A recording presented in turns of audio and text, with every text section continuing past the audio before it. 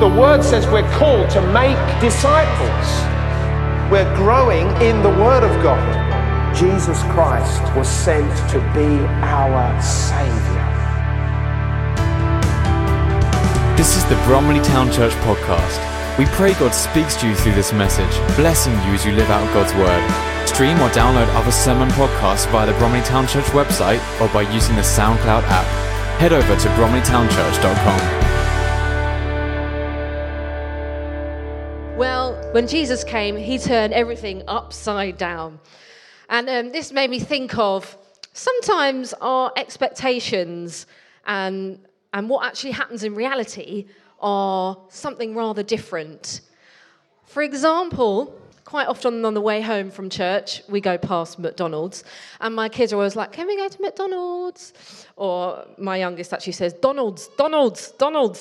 And I don't know, let's have the first picture of our wonderful McDonald's burger there. That's what you see in the adverts, isn't it? That's what you want. I don't know what that's called. It's not a Whopper. Is that Burger King? Big Mac, there we go. Or is that like a double stack thing? Anyway, that's what you're after. It looks delicious. And when you actually get it, this is what it looks like. Yeah. Doesn't look so appetizing. And actually, when you open it up, they usually put like all the filling around the outside. So it's like kind of empty in the middle, isn't it?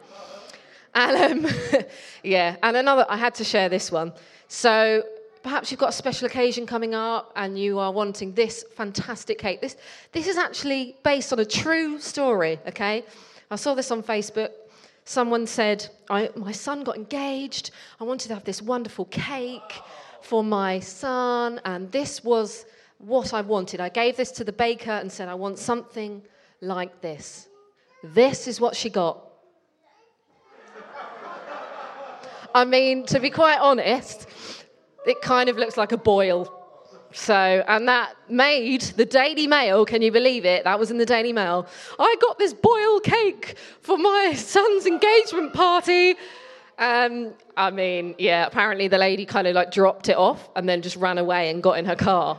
And you can understand why. I mean, clearly that is not her forte. Anyway, so sometimes our expectations are different from our reality. But it's not always negative. A quick story about me and Dan. Dan likes to enter competitions. Why not? If you don't enter them, you might not win. Dan saw something online, win a 2-night stay to a hotel with dinner included. Great, yes please. So he entered the competition. Hooray, we actually won it. So he sent me the email and said, look what we've won. And I was like, great. Read the name of the hotel. I'm not going to try and pronounce it because it's in French. But Le Manoir something, which basically means Manor of the Four Seasons. Now, most of us won't have heard of that. That is top-notch hotel with a Michelin star chef. What's his name? Raymond Blanc. There we go. And if you want to stay the night there, for the minimum low-cost room, minimum is £900 a night. Dan and I managed to bag ourselves one of the main expensive rooms. That I think, did we work out? It was like £2,000 a night. Woohoo! So our expectation was, great, we just won an overnight stay. But actually, in reality, we won 2 nights in a £2,000 a night stay. The bed, I should have had a picture of the bed. It was ginormous. I had to get a picture of myself lying across it. Not only that, we got to have a Michelin star dinner as well, included, which was insanely expensive and also insanely tiny, because that's what happens, isn't it? The more you pay is what you get. Anyway, you get my point. Sometimes our expectations and our reality don't actually line up. And the Bible is a story, isn't it, about how things went wrong in the beginning, and it's a story of how we're trying to get back to God and how God is trying to get back to us, what we can do to make it right again. And so when Jesus comes, he comes to show us the flaws in the world system or the religious system, and he comes to bring God's kingdom, right? And so the Jews were expecting Jesus to come. They had this expectation of what he would be like. Now, I don't want to compare Jesus to a McDonald's. I don't even want to compare him to Le Manoir. He's even better than that. But the Jews were expecting something, and Jesus was a different reality. Now, I'm just going to quickly talk about 3 things that were different to what the Jews expected. The first one is status. What is status? It's kind of like your social position in society. It's made up of things like how rich you are, your background maybe, whether you're male or female, all those kind of things. And status. What do you think they expected Jesus' status to be? Well, the Jews had this expectation, didn't they, that a king was coming, someone powerful who would reign and take over all the other kingdoms, which I guess is true. But what was their expectation of a king? Well, you might think someone of noble birth, perhaps a respectable family background, or they might be born into a palace, live in a famous area. They might have a kingly appearance. They might come with their entourage. They might be on a horse. They have servants. And you'd think they'd associate with respectable people, those who were deemed good enough for society. Well, I think you can see where I'm going with this. That might be what they were expecting, but what was the reality? Well, okay, he didn't quite have a noble birth, did he? He was born into a stable. He was where all the smelly animals were. Yes, with the cow pat. Yes, with the wee and the straw. Yes, a lowly birth in a stable. He wasn't born in a fancy palace. He was born in a stable. Not only that, his respectable family background, hang on a minute, he was from an unwed mother. Mary was pregnant, wasn't she, outside of marriage? And a stepfather who we don't really know. He wasn't famous, was he? And he was just a carpenter. He wasn't a priest. He wasn't a scribe. He was just an anybody. So he didn't really have a respectable background either. And he was born in Bethlehem, but he lived in Nazareth. And we see later on where Philip went to go and tell Nathanael about Jesus, and he said, he's come, and he's come from Nazareth. And the reply is, Nazareth? Well, can anything good come out of Nazareth? It's like, no one's ever heard of that place. What's that about? So he didn't come from somewhere, some famous area. It was just a boring old town. His kingly appearance, we talk about Palm Sunday today, okay? So he didn't come riding in on a war horse, which is what they expected kings to come on. Hello, look at my strength, I'm amazing, I'm going to take down the nations. No, he came on a humble donkey, showing that he was one of the people. He was humble, he was peaceful. We talk about him having servants. Well, we know that he came to serve us. That picture of him washing the disciples' feet. They're like, you are not worthy, Lord, to even untie my sandals. And he's like, no, give me those horrible, skanky feet, much like my foot down here. Jesus took on that humble servant appearance, didn't he?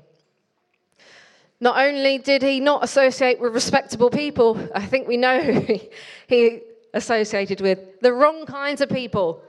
He spoke to women. In those times, you did not do that. And you especially didn't go and talk to a Samaritan woman. And we know that's what he did. He saw a Samaritan woman at the well who had come out in the heat of the day when you're supposed to hide away, but she was trying to avoid everyone else. And he came and he spoke to her, saying, no, you are worthy of my attention. You are worthy for me to speak to. And he told her everything she knew about her life. And she went and told everyone. He associated with thieves, swindlers, prostitutes, and those deemed unclean. Not the kind of people that you would expect a king to associate with, but he did. So what does this show us? Well, it shows us that Jesus does not care about our status. It is not about that. It doesn't matter how you were born, where you were born. It doesn't matter your family history, your background, your heritage. It doesn't matter your gender. It doesn't matter about your past sins or the label or the stigma that's attached to you. It does not matter. Jesus still wants you. He flipped it upside down. It's not about status. Second one, one of my favourite ones, about ability. You think of Jesus coming, you think, okay, so he's come now, he's going to choose the best of the best people to be around him. In Jewish culture, so this is a bit of a history lesson, okay, guys?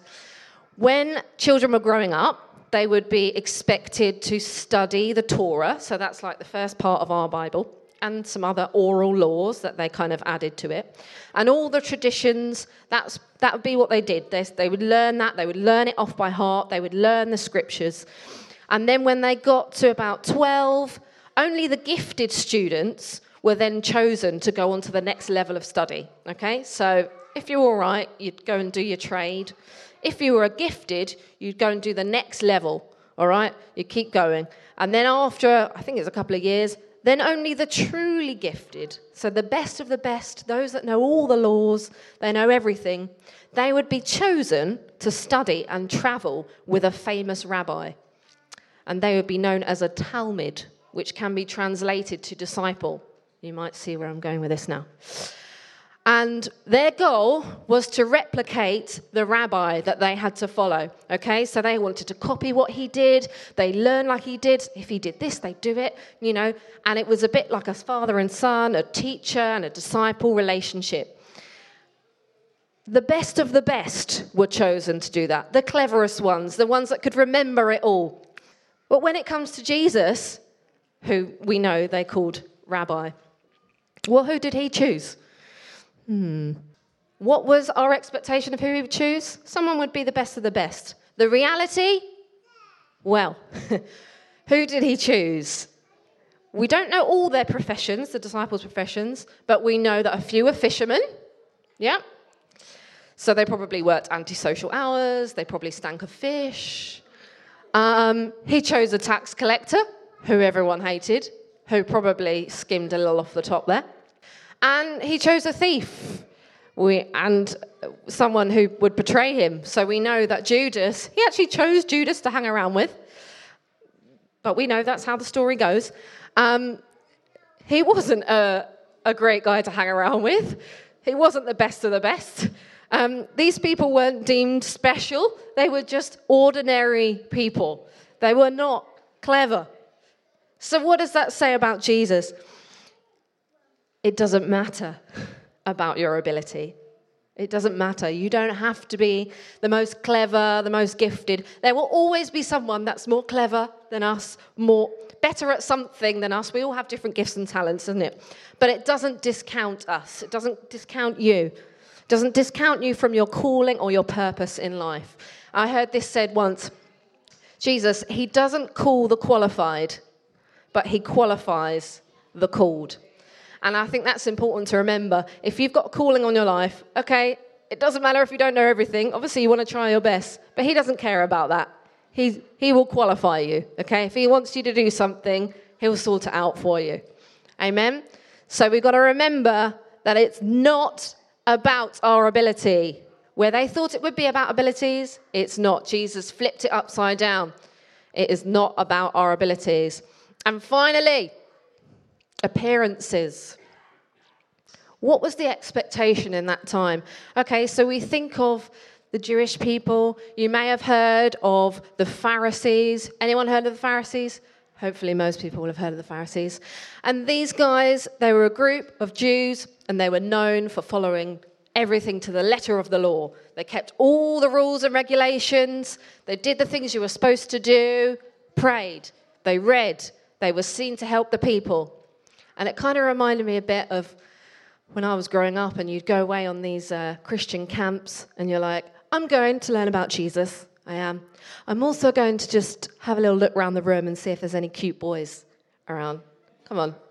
That's what teenagers do. Yeah? You're keeping your eye out. So you think, okay, what's the best way to impress? Okay, make sure I pick the biggest Bible. Yeah, the biggest one, maybe one that looks a bit like, maybe I'll just rough it up a bit because then it looks like I'm definitely reading it all the time. This was a true story. Okay, probably nowadays it's more a bit like, okay, let me check their Instagram or their TikTok. Have they got any reels or TikToks of them saying a scripture or something, check them out, make sure they're cool and holy. No? No one done that? I'm getting a few smiles. You know it. And this kind of reminded me of the Pharisees, the way they expressed it.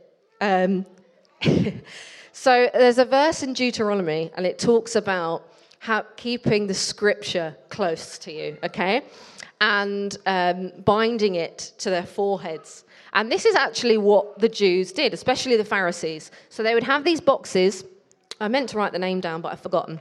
And they would have them on there, and they'd tie them around their head, and they'd have scriptures in there, okay? So this was a common practice. It might look a bit strange to us now, but to them it's just everyday, normal. They're following to the letter of the law. I'm keeping the scripture binded to my head here so everyone can see. Okay, so when we read in Luke 11 and Matthew 23, we see that the Pharisees, they like to just have they like to have the biggest boxes you can possibly have on your head. Let's just show, I'm taking this so seriously, I'm going to have a massive one there so everyone can see that I've got it on my head. And not only that, they often had prayer shawls, which had tassels as well. And it talks about how they would make sure they would have the longest tassels they could have. It just shows, I know what I'm talking about. I've got these long tassels. And that's what it was about with the Pharisees. It was about the appearances, what we see on the outside. You know, they kept the rules.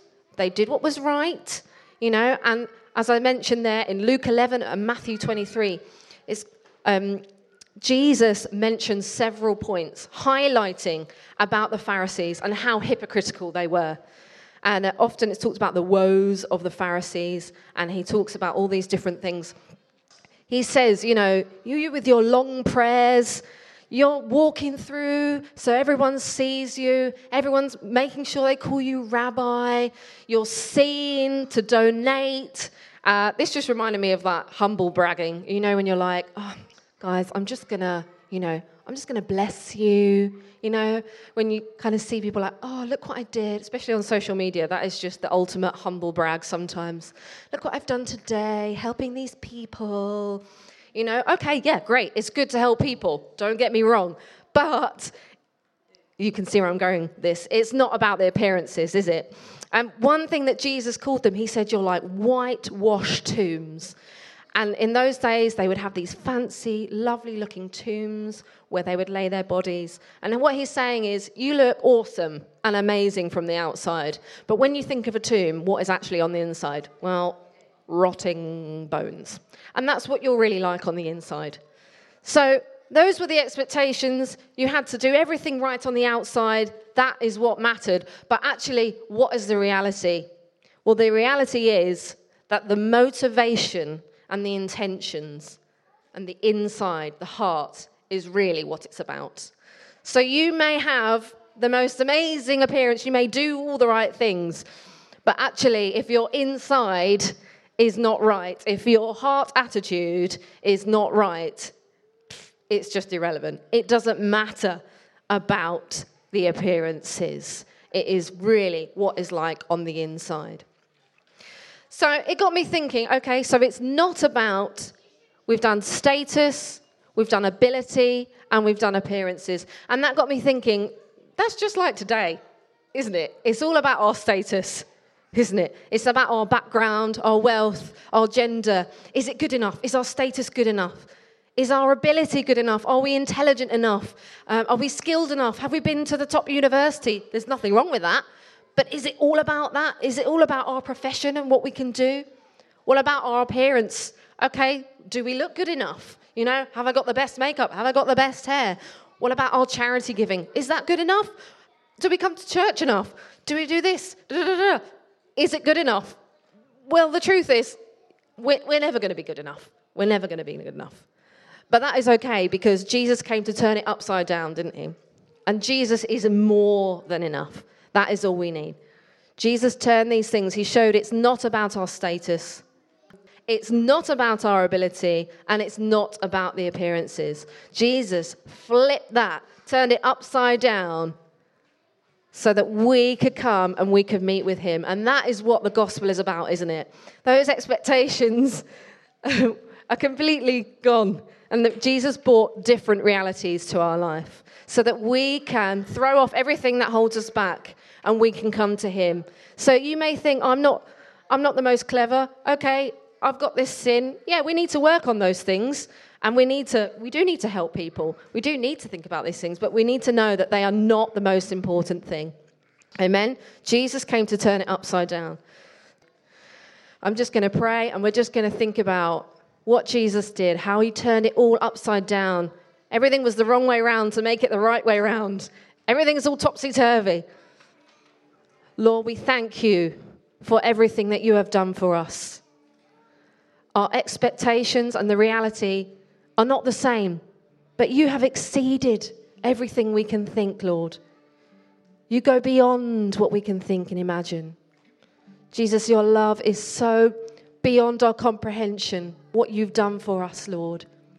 You should not have to suffer like that, Lord, but you chose that for us, for us who are still sinners, and we still do things wrong. And we still sometimes think about the world systems and the religious systems, and we get caught up in those. But actually, it's about your kingdom, Lord. It's about how you see us. We may not be the cleverest. We may not be the most beautiful. It doesn't matter. You love us just as we are, Lord. And we thank you for everything you have done for us, Lord. And we choose to worship you. We choose to do that. Lord, show us in our lives where we sometimes get stuck on those things that are not important, and help us throw those off, Lord, and focus on who you are, Lord. Because when we focus on you, you show us who we truly are. You think we're amazing. We're the apple of your eye, Lord. We are outrageously loved by you, Lord Jesus. Amen. Thank you for listening to this message from Bromley Town Church. You are always welcome to visit us on a Sunday morning, or join us again for more messages here online. You can also stay connected with us at www.bromleytownchurch.com.